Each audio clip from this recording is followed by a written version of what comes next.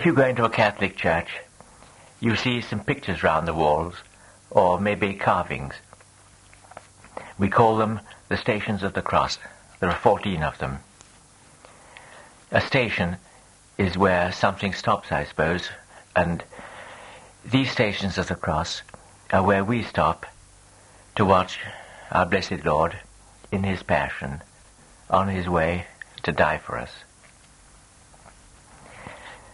You may wonder how they get there.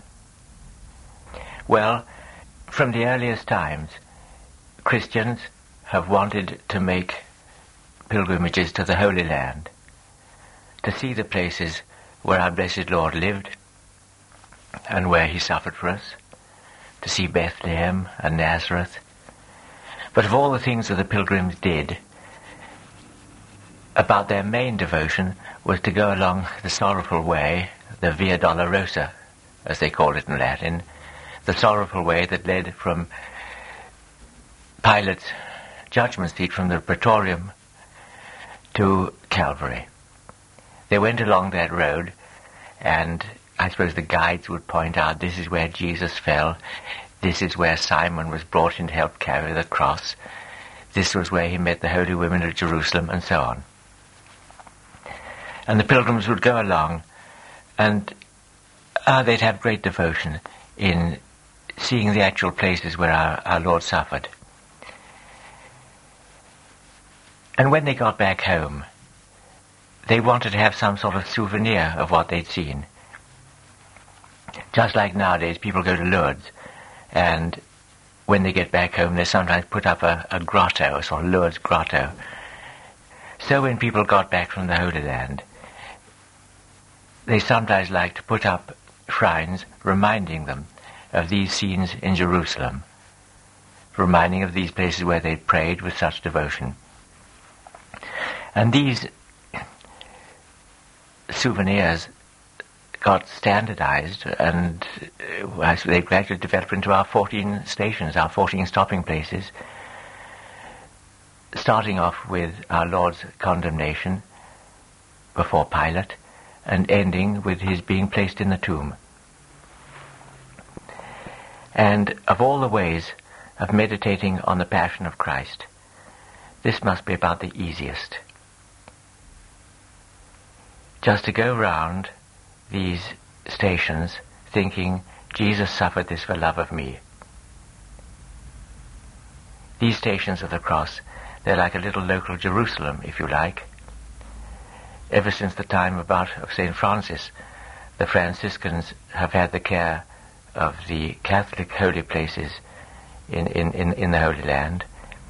And when we have the Stations of the Cross put up in our churches, it's always a Franciscan who comes along and erects them, gives them the blessing, because they have a sort of general charge of the holy places. And so our Stations of the Cross, if you like, they're a little bit of Jerusalem placed in our parish. And we can go round them and think of how much our Lord's loved us.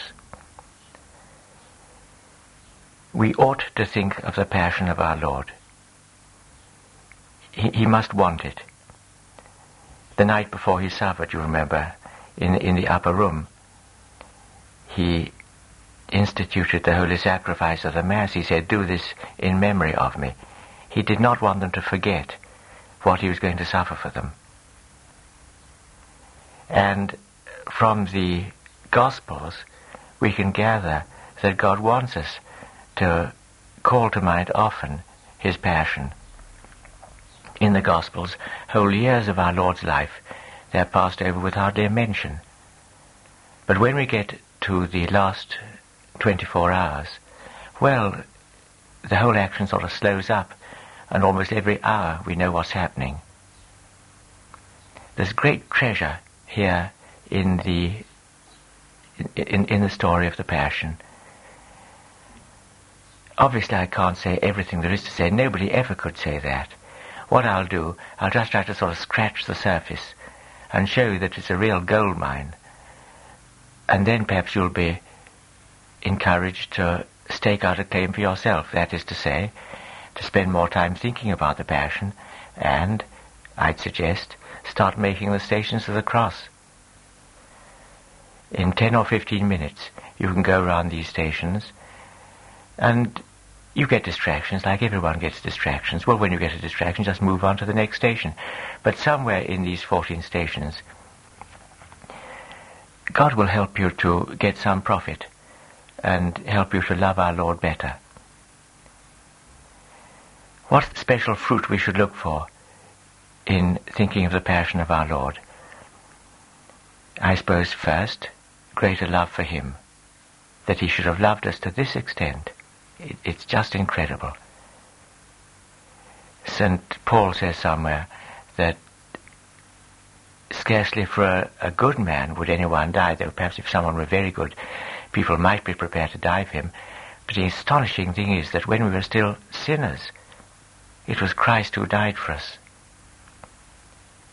This should draw us to love him very much. We've never had anyone do so much for us other than he. And also, thinking of the Passion should give us a more realistic attitude to sin. Because why did he suffer? Our sins.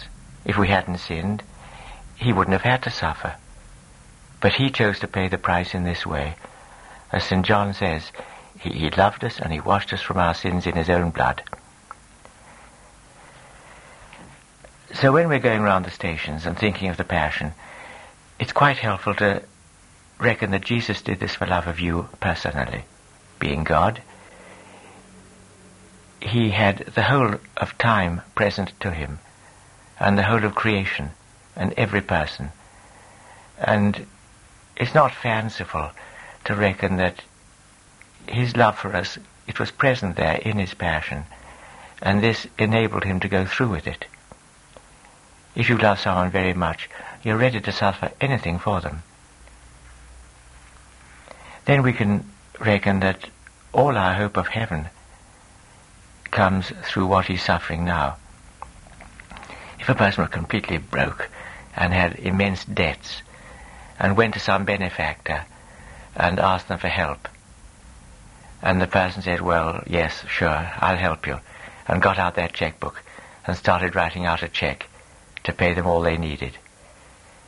While they were actually writing out the check, you wouldn't be able to take your eyes off it all.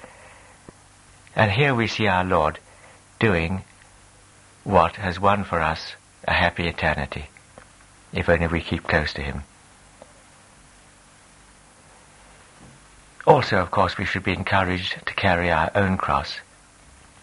Yesterday I was in the church, and I saw an old man, and he was on crutches, and he was making the Stations of the Cross.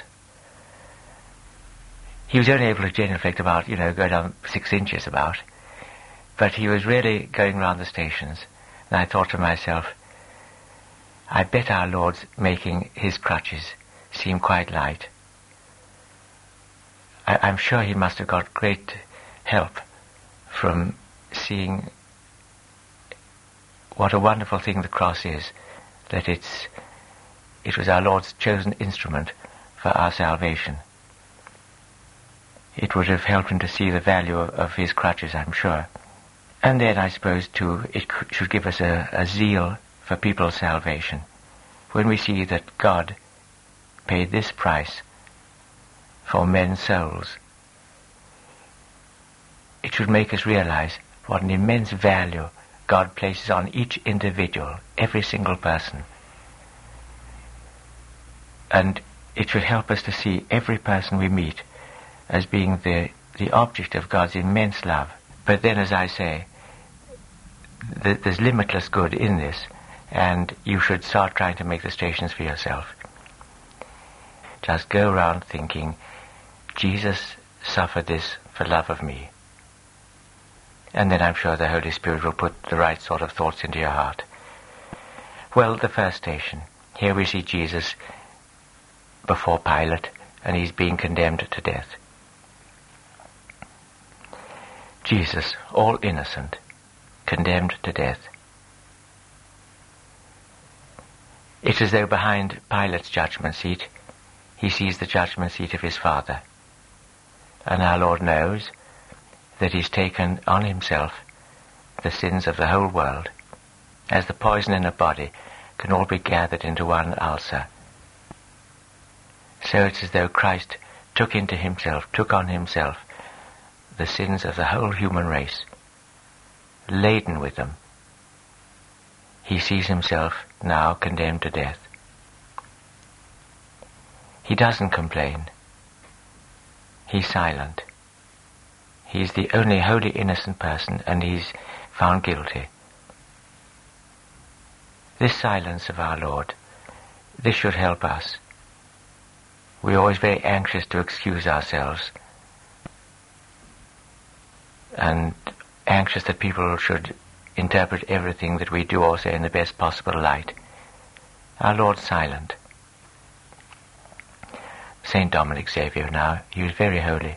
He was only a boy when he died, and once at school he was blamed for doing something that he hadn't done. He didn't defend himself, and later on the teacher found that he hadn't done it. And he said to him, "Well, why didn't you speak up?" And Dominic Xavier said, "When our Lord was unjustly accused, he kept silent." Well, that's the attitude of a saint. But all the same, from our Lord's silence, maybe we can learn something. Poor Pilate, we see from him that you simply cannot please everybody all the time. He wanted to sort of please the Jews. He wanted to please the emperor. He didn't want to crucify Jesus. He was really stuck. And the great lesson for us is that when we're in that situation and we cannot please everybody, we have to look to God and say, what would God like? What would Jesus like? As you make the stations, you sort of change your thoughts, and you find different stations mean different things to you different days. And just the last week or so, I've been thinking at this first station that our Lord's rejected. He's come into this world for love of us, and we just don't want him. He doesn't sort of fit. And so we just want to get rid of him. It's an appalling thing that Jesus came to this world to save us. And we have a good look at him and say, really, you don't fit our scene. You must get out. And so we push him out and kill him. It's a terrible thing, that. And the world as such, I suppose, very often has had that attitude to Christianity as such. It's a reproach to the sheer humanism of the world. Jesus isn't wanted. And I think it'll always be like that. And if we find that we, as Christians, sometimes get that treatment, it should be a consolation to us. Because that's just how they felt about Jesus. We ought to move on now to the second station. And here Jesus is given his cross to carry. Now, of all the people in Jerusalem, he least deserved to have this cross. Yet he took it, and he didn't complain. When we get a cross, it can often be that it's through somebody else's fault. Maybe we have to do something that somebody else should have done, but they just don't do it. Well, I mean, even things like washing up, they just don't do it, and here we are. And we can start feeling sorry for ourselves, perhaps. It's a help to remember at such moments of this heavy cross that Jesus was given, which he carried for love of me. And the weight of it, my sins. As it happened, he fell under the weight of the cross. And yet when he received it, he didn't feel it and think, this is too heavy for me. It wasn't too heavy, because it came to him from his Father. His Father knew to the last ounce how much that cross weighed. And yet our Lord was given it. When we get a cross, whatever it is, we have to think of God, who has allowed this. If you throw a stone and hit a dog, the dog might turn and bite the stone, when he'd be better occupied in looking for the person who threw it. And we can behave like that. We get a cross, and instead of raising our eyes to our Father in heaven, who, for our eternal benefit, has allowed us this cross, we start thinking of the person who's actually given it to us. No, we should try to react with faith to these situations. And we can imagine that our Lord kissed that cross. When the priest comes up to the altar to say Mass, he kisses the altar. And this cross was going to be the altar on which our Lord's holy sacrifice was going to be offered. And so even though it was going to be the instrument of his suffering, nevertheless he kissed it. And that's how the saints have reacted. So the cross is the brigade given. They come to us from God, and they come for our salvation, for our sanctification. And we should think of it the way our Lord took his cross. He didn't complain. He didn't say, "Why me?" No, he knew this was the cross that came from his Father for our benefit, and he took it with love. Now the third station. Well, we see our Lord fall the first time under the weight of the cross. In the first station we saw that he took on himself our guilt, and he was silent. In the second station we saw how he took on himself the penalty of our guilt. Again he was silent. And here we see that he takes on himself our weakness, and still he's silent. This silence of God, I'm sure it's got lessons for us. Most of us talk too much, and maybe we complain too much. The saints didn't. If you keep on taking the lid off a saucepan, it takes much longer to boil. If you keep the lid on firmly, it boils quicker. And if we keep on opening our mouths, well, somehow it takes away a certain intimacy from our religion, which it should have. That's to say, religion is a matter between God and ourselves. And if God allows us a cross, and if we don't tell people, that's the way the saints behaved, really. But we tend to talk about our crosses and say how much we suffer. And, well, it doesn't take away all the value, I'm sure. But if we could just keep a few secrets between Jesus and ourselves, I'm sure our sanctification would go ahead better, and our interior life would be stronger. Father Faber said that most people who are working for God are very well aware of their inadequacy. And I suppose you have to say that our weakness is as much part of God's plan as the cross is. They go together. I mean, he gives the cross, and we are weak. Maybe it is that our weakness is what's needed to wear down our pride. But our Lord did feel very tired. When we feel tired carrying our cross, you know, some mothers, when they wake up in the morning, they can think to themselves, how can I get through this day? They just feel too weak to get through the day. And they get through the day somehow. And it's like that day after day. And that's the way God's sanctifying them. If a Christian got to heaven without having ever got really weary carrying his cross, that'd be a pretty shameful way to arrive at the gates of heaven. So when we feel weary doing our duty and carrying this cross that God's given us, whether it's sickness or family duties or our job or whatever it may be, well, we shouldn't repine, but our very weariness, it helps make us a bit less unlike Jesus. Now we come to the fourth station, and our Lord meets his Blessed Mother. Mind you, these stations, they aren't all in Scripture, as we'll see when we come to St. Veronica. But we can expect that our Blessed Lady, she did meet him somewhere on the way to Calvary. And so at this fourth station, we find our Blessed Lady meeting Jesus.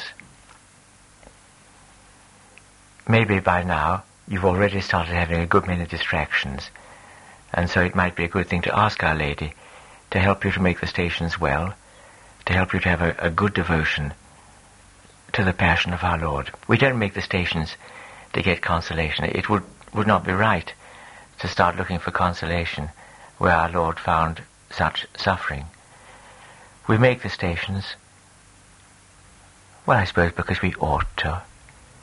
I mean, after all, he's suffering for love of us.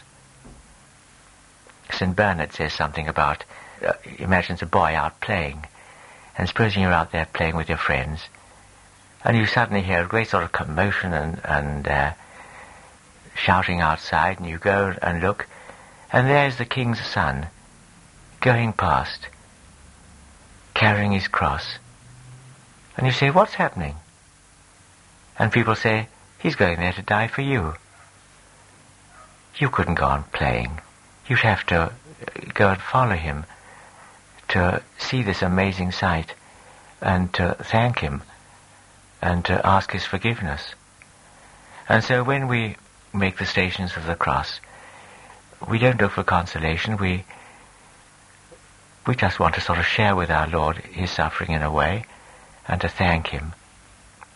And so it's a good thing to ask our Blessed Lady to help you to profit from this devotion the way God wants you to profit. And then you can think to yourself, well, what's she doing here? She hasn't got to die for love of us. She hasn't got to suffer. She's here because she loves Jesus. If on Palm Sunday he'd said to her, now look, Mother, my hour has come. This is the week when I'm going to suffer. I'm going to be put to death. But I'll rise the third day. You go back to Nazareth. And then, when I've risen from the dead, I'll come to you to comfort you. She'd have said, oh, Jesus, how could you? If you're going to suffer, you know that I want to be there. I must be there to be with you. Her love for Jesus made her want to share his shame, and so far as she could, share in his suffering, share in his cross. Now we have a dread of the cross and a great fear of shame and suffering. So something that we could ask for from God at this station could be that he might give us such a love for Jesus that we don't dread his cross so much. The saints had such a love for him that they even welcomed the cross. And they had such a love for him that they didn't like being without their cross. And so, when we see this station and see our Blessed Lady there, we can ask for a greater love for Jesus. It's her love for him that compels her to be there. The apostles fled, of course, except St. John. But we can ask that we may stay close to the cross with our Blessed Lady, and when God gives us the cross, that we may not loathe it, like perhaps we do. Our blessed Lord, for all that he suffered, he didn't deprive himself in his suffering of the comfort that only a mother can give. In a way, I suppose, perhaps, her being there increased his suffering. But nevertheless, when a person's suffering, to have their mother there, it's bound to be a help. It's sort of instinct. Well, we can be sure that whatever crosses God has in store for us, he'll never deprive us of the comfort that our Blessed Lady can give. Now the fifth station, when Simon of Cyrene is made to carry the cross. This cross was the last thing in the world that Simon expected. I suppose he'd been working in the fields, he was on his way home to his dinner, and he's sort of pushing his way through the crowd, and suddenly this soldier comes up to him and makes him carry this cross. And it's a frightful moment for him. So humiliating, so inopportune, and yet this is the turning point of his life. And you can say that all the graces he's received hitherto have been leading up to this. St. Mark, who wrote for the Christians in Rome, St. Mark tells us that Simon was the father of Alexander and Rufus, and so presumably Alexander and Rufus were known to the Christian community in Rome. And so presumably they were Christians, and Simon himself must have become a Christian.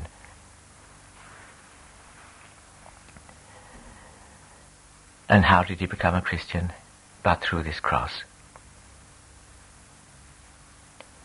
If it had been an angel who had appeared to him with a cross all beautiful and studded with jewels, and had said to him, now this is the watershed of all human history, when the God-man is going to die for the sins of the whole human race. And one human being is going to be asked to help him carry his cross. Would you be ready to do it? Simon would have been thrilled. And he'd have been very proud and happy to carry the cross. But it wasn't an angel. It was a soldier who thrust on him, without the opportunity of refusing it, this heavy and humiliating cross. He didn't want it.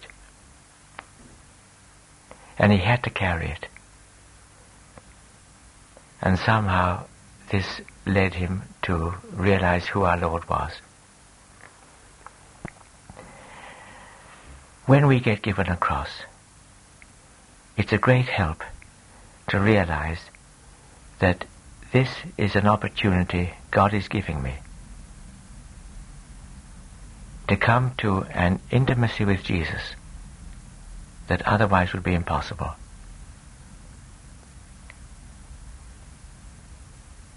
If Simon hadn't had that cross, he'd never have got to know our Lord. But he was given it, and somehow God's grace got to work, and his heart was softened, and he turned towards our Lord.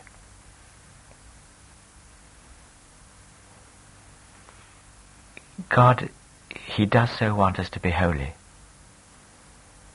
and he sees us so preoccupied with other things.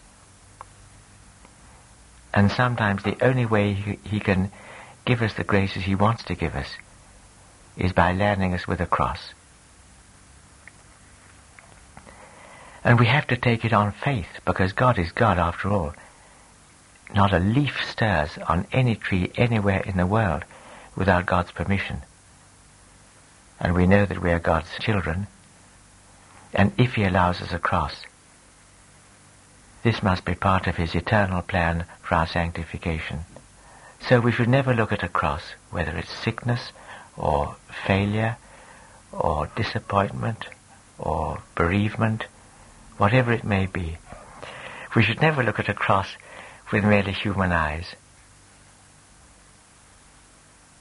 And so, dear Simon of Cyrene, who showed us the way, for all eternity now, he's thanking God for that cross. Just imagine what his life would have been if he hadn't had that cross. He'd have gone home to his dinner and just carried on, and maybe he'd come out in the afternoon and not realized that God was dying for him. Maybe he'd never have got to know our Lord at all. As it was, he was offered this wonderful opportunity of actually helping Jesus. And that's how it is with us when God gives us a cross. He didn't want to carry it to begin with, and the crosses that we have, it may be our duty, something that we've got to do. God doesn't expect us to enjoy the cross. What he asks is that we carry it with faith. And if we carry it with faith and with resignation to his holy will, then God will use it in the way that he can. The sixth station of the cross is quite non-scriptural, but so many people for so many centuries have thought about it that it won't do us any harm to think about it too. A holy woman called Veronica wipes his face with her veil, and the image of his face is miraculously imprinted on the veil. Well, there's all sorts of profit you can get from this station. The first is this. When Simon was given the cross, he was just given it. He didn't volunteer. But we mustn't think that God doesn't want anything spontaneous. We're not on a sort of production belt of sanctification. God offers his graces, but it's up to us to accept them gladly. Now Veronica saw Jesus going past, and he was a pathetic sight. And this was a military execution or an official execution. And I suppose people weren't meant to interfere, really. But she didn't bother about that. When she saw him looking like that, she just went straight forward and did him that kindness. Now, if she stopped to think about it, if she stopped to ask advice, was it prudent to help?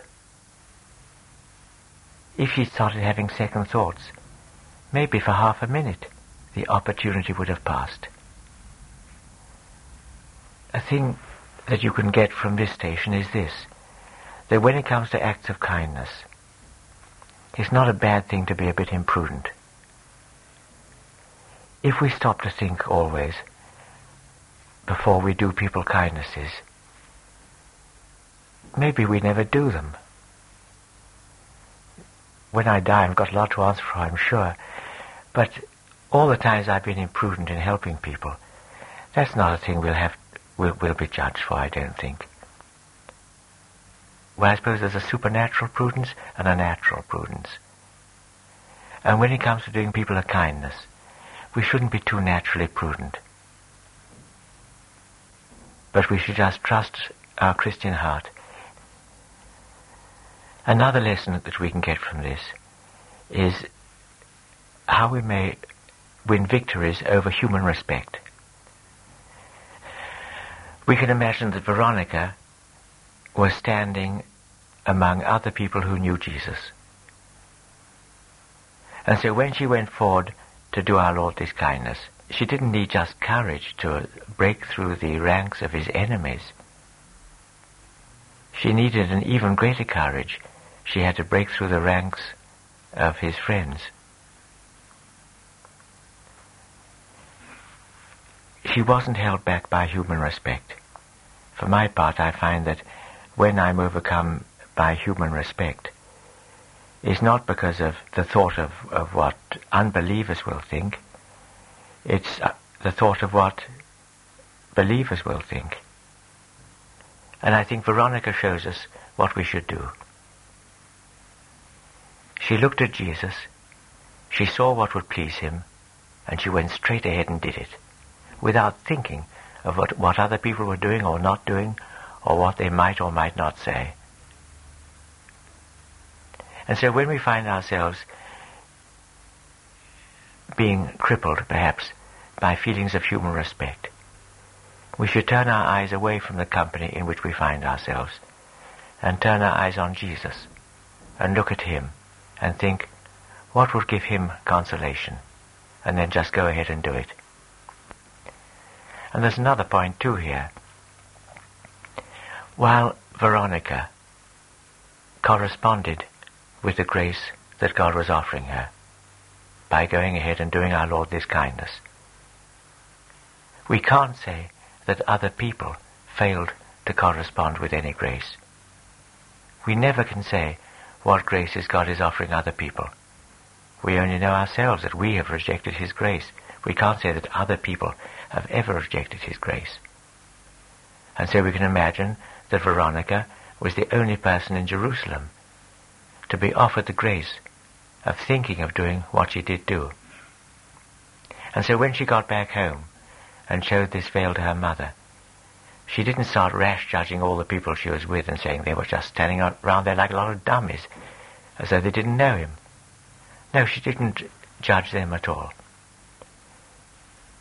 It was to her that God gave the grace of thinking of doing our Lord this kindness, and she did it. And so something that we could pray for at this station is that in our Lord's service we may be single-hearted, thinking of him, what will please him, but not thinking of what other people are doing, or what we think they ought to be doing, or are not doing, but just think of our Lord and try to please him, and leave other people to do what seems best to them. Now the seventh station of the cross, Jesus falls the second time.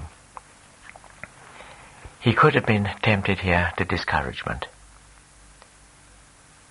And anyone who's trying to do things for God can be tempted to discouragement.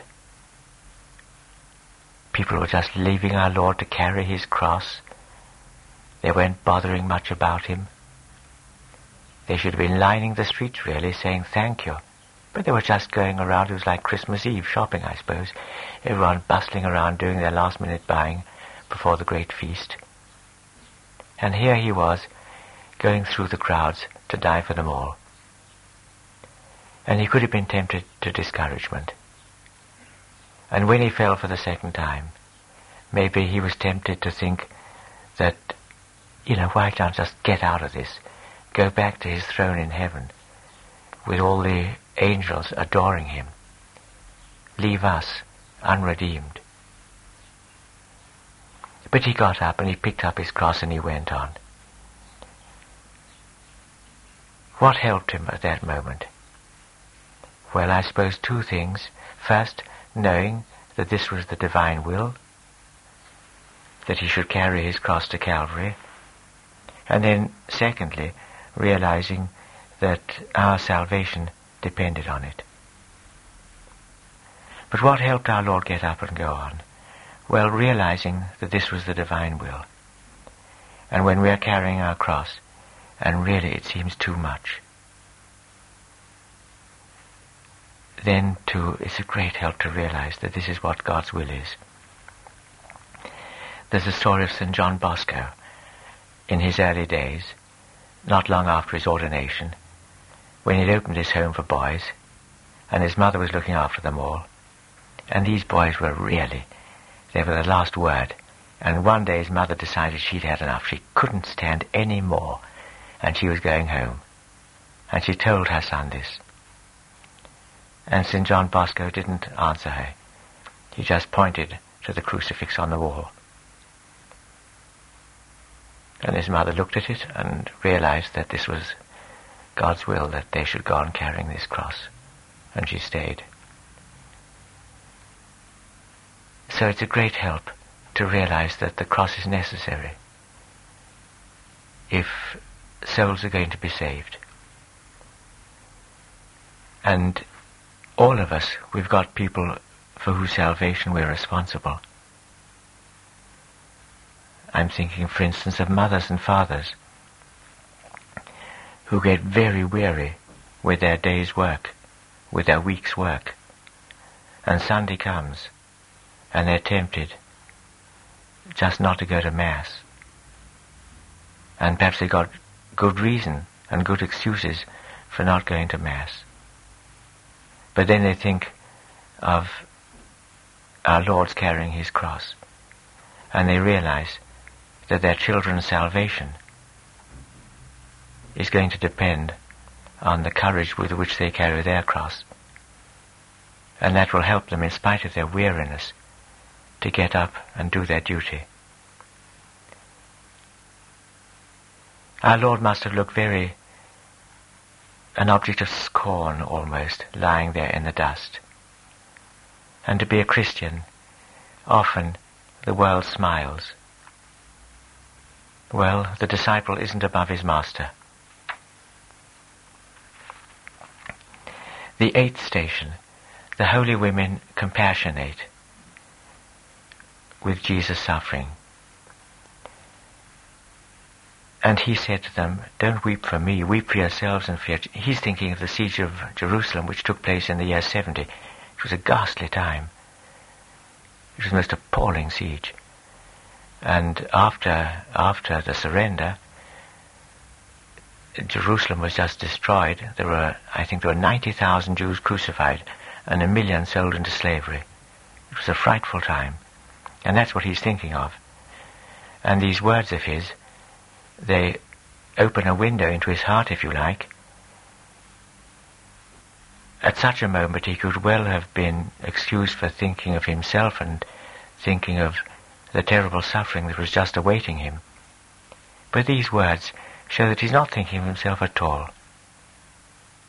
In the heart of the saints, there's no self-pity. And when we find ourselves being eaten up with self-pity is an awful thing. And it's, as I say, it's an infallible cure for self-pity to make the Stations of the Cross. Nevertheless, he had a human heart, and it must have been a consolation to him to have had these good women compassionating him like this. And we should stop and see our Lord going past, a real pitiable sight. And we should compassionate, because after all, we're the cause of it. And so we should picture in our mind's eye him going along so weak, hardly able to walk, face dusty, sweaty, blood coming down. He must have looked a dreadful and pathetic sight. And we should try to think of this and realize that the infinite God, so holy, so majestic, has reduced himself to this for love of us. The 9th station, Jesus falls for the 3rd time. And this is a very helpful station, because you could say that Jesus is completely finished now. He can't move a step. And yet his great work is still in front of him. He's still got to redeem us. He's still got to reconcile the human race with God. And this is something which he achieves not in those 30 years of hidden life at Nazareth, not in the 3 years of the public ministry, but in 3 hours of suffering. And this 9th station tells us that the life of a Christian should get more and more useful the older they get.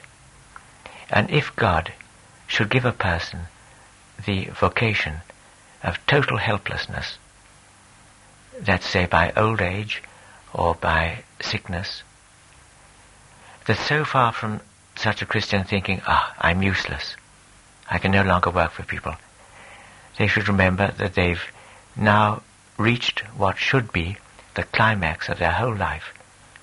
They can be more useful in a way than ever they were able to be when they were active. The closer a person is to Christ crucified, the more effective they are in this great work of saving souls.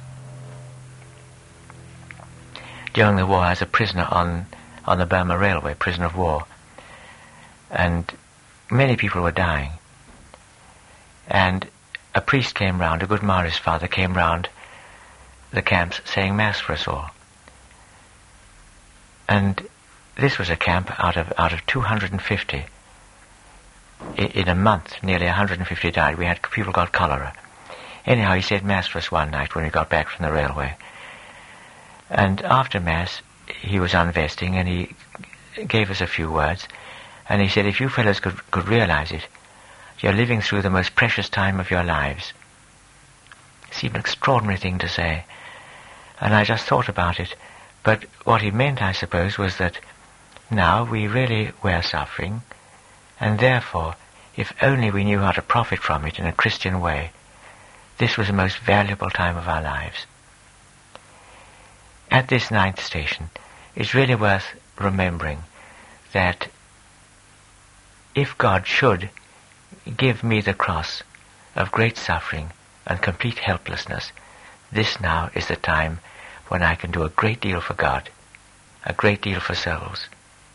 And so it's good to try to prepare ourselves for any future cross God may give us. It's very sad to meet with good Christians who, just because they get blind or deaf or something, start repining. No, we shouldn't. These are things that God allows for our benefit. Our Lord was useful to us all his life long, but he was most useful to us when he could move neither hand nor foot on the cross. And so this 9th station should remind us of all this and give us a right appreciation of the value of suffering. The 10th station, he stripped of his garments. And this must have been a dreadful sight. If ever you've seen pictures of the Holy Shroud, and if you haven't, I can tell you they're well worth seeing. The Holy Shroud, it's a relic, it's the most precious relic we've got. The bit of cloth that our Lord's body was wrapped in when he was taken down from the cross, and it's been preserved over the centuries, and although it's very, very faded, it's still clear enough for us to pick out what he did suffer in his passion. And looking at the photograph of that part of the shroud that covered his back, we can see how his back was covered with wounds, open wounds, caused by the scourges. And it's very profitable for us just to think of our blessed Lord's body and of how much he suffered for us. A gasp of horror must have gone up from his friends when they saw what the scourges had done to him. And we ourselves too should try to feel dismay at the terrible suffering we have caused our blessed Lord. The 11th station, he's nailed to the cross. When they stretch him out on the cross, before they actually drive the nails in, it's quite helpful to imagine that it was at this moment that he said, "Father, forgive them, they know not what they do." Teaching us for a last time the absolute necessity of forgiving everybody. And it's not a bad thing when you make the stations of the cross, at this moment, just to look into your heart and to make sure that there's no one single person against whom you bear any malice. To make quite sure that you've forgiven everybody. It's a dreadful thing that we can refuse to forgive people. We can't forget things, I suppose. We can't control our memory. But this is not a matter of the memory, it's a matter of the will. And even though people are wounded so deeply that it's a wound that will never heal in this life, nevertheless, we can forgive them. That's to say, with our wills, we can pray for them. If you can make yourself pray for somebody, then you can be quite sure that you've forgiven them. Because what counts in this matter is the way our will is set. And so it's a good thing at this point just to check up that you do forgive people and that you have forgiven everybody. And I think all our life long it's a good habit to keep up, because as people get older, somehow our hearts can get harder, and I suppose the devil would always try to sow seeds of resentment in our hearts. So I think whenever you make the stations of the cross, at this 11th station, it's a good thing just to think of our Lord's words, and then to make sure that you too, in your turn, have forgiven every single person. And then they drove the nails in, and that must have just driven everything out of his mind. The agony of that. Apparently there's quite a big nerve, goes right down through the wrist. And you know how when you're at the dentist, if the drill gets a bit close to one of the nerves, you really jump. And that's a little nerve, and this is a big nerve. It must have been terrible pain. And our Lord received those sacred wounds, which we hope to adore for all eternity. This was when he received them, and so now we can adore them and thank our Lord for having received these wounds for love of us. It's a very good thing to kneel down at this station just to see how much our Lord's suffering and to thank him. And then the 12th station. He dies on the cross. And here we must kneel down to thank him. It could be that when he hung on the cross, the ingratitude of people added to his sufferings. But our gratitude to him now could have been a consolation to him then. So it's a good thing to thank him with all our hearts for having suffered all this for love of us, and to ask him that he may not have suffered for us in vain, but that we ourselves may profit from that death. Pray that we may die on our cross, to be faithful to our Lord's teaching. And just as they said to him, "Come down from your cross," the world says to the Christian, "Come down from your cross." So we can ask our Lord that we may stay on our cross till we die. That's what God asks of us. At this station, I always ask for some sort of personal things, personal graces. And I think maybe it's not very fair to ask our Lord at this stage for things I especially want, but I just do. It's a good thing anyhow to ask our Lord that you may love him in heaven with that love which he wants you to have. And to tell him that you don't mind about the suffering, but all you want to do is to please him, to do his holy will in this life, and in eternity, to love him for all eternity with that love for which he created you.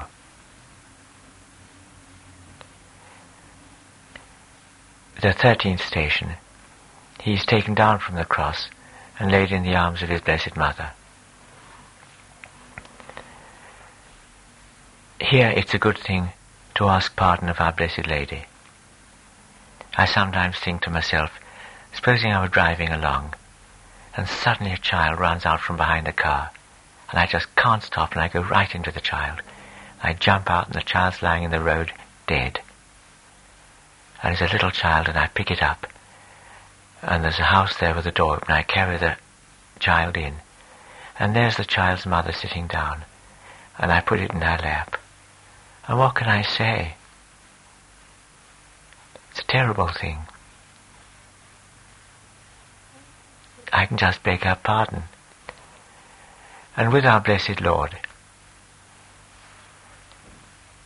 we know that it was our sins that led to his suffering and dying. And what can we do when we're in front of our Blessed Lady except to ask her pardon for this? It's a fact that our Lord loves his mother. It's a fact that she did suffer during the Passion. And we were the cause of his suffering and of her suffering. And it's not right that we should just sort of brush it aside as though we hadn't made her suffer. So at this 13th station, it's a good thing to ask Our Lady's forgiveness, just like you would ask the forgiveness of the mother of a child of whose death you were in some way the cause. Our Blessed Lady never sinned, but when she saw what sin had done to the body of her Son, how she hated sin. A grace to ask for from God at this station could be a greater supernatural hatred of sin. And then the 14th station, our Blessed Lord is laid in the tomb. the faith of the apostles, it all went. Faber says that the faith of the entire church at that moment resided in the heart of Mary.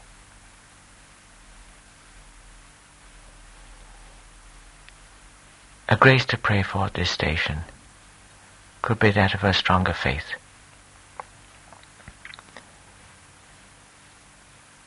We can see the church wounded and bleeding. The body of our Lord must have been a wretched sight, a pathetic sight. And yet Our Lady's faith didn't waver.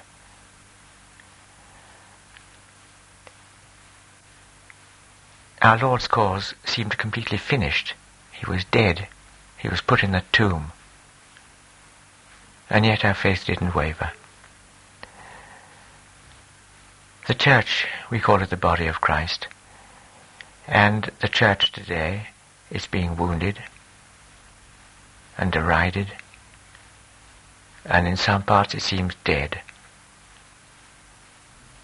A grace to pray for here could be that however much we may see the church suffer, or see her humiliated and wounded and bleeding and apparently dead and buried, nevertheless, our faith may not waver.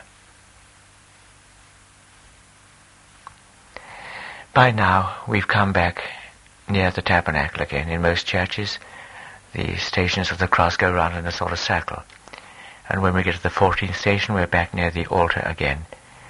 And so it's a good thing to kneel down and have a bit of a talk with our Lord about all this. And ask Him how He could have loved us so much as to have come down from heaven and gone this bitter, painful, humiliating way to Calvary and suffered so much for us. And then we have to look into our own hearts and ask ourselves, and what have I done for Him? What am I doing for Him now? What would He like me to do for Him in the future? And now I'll give you a blessing. May the blessing of Almighty God, Father, Son, and Holy Spirit come down on you and remain with you always.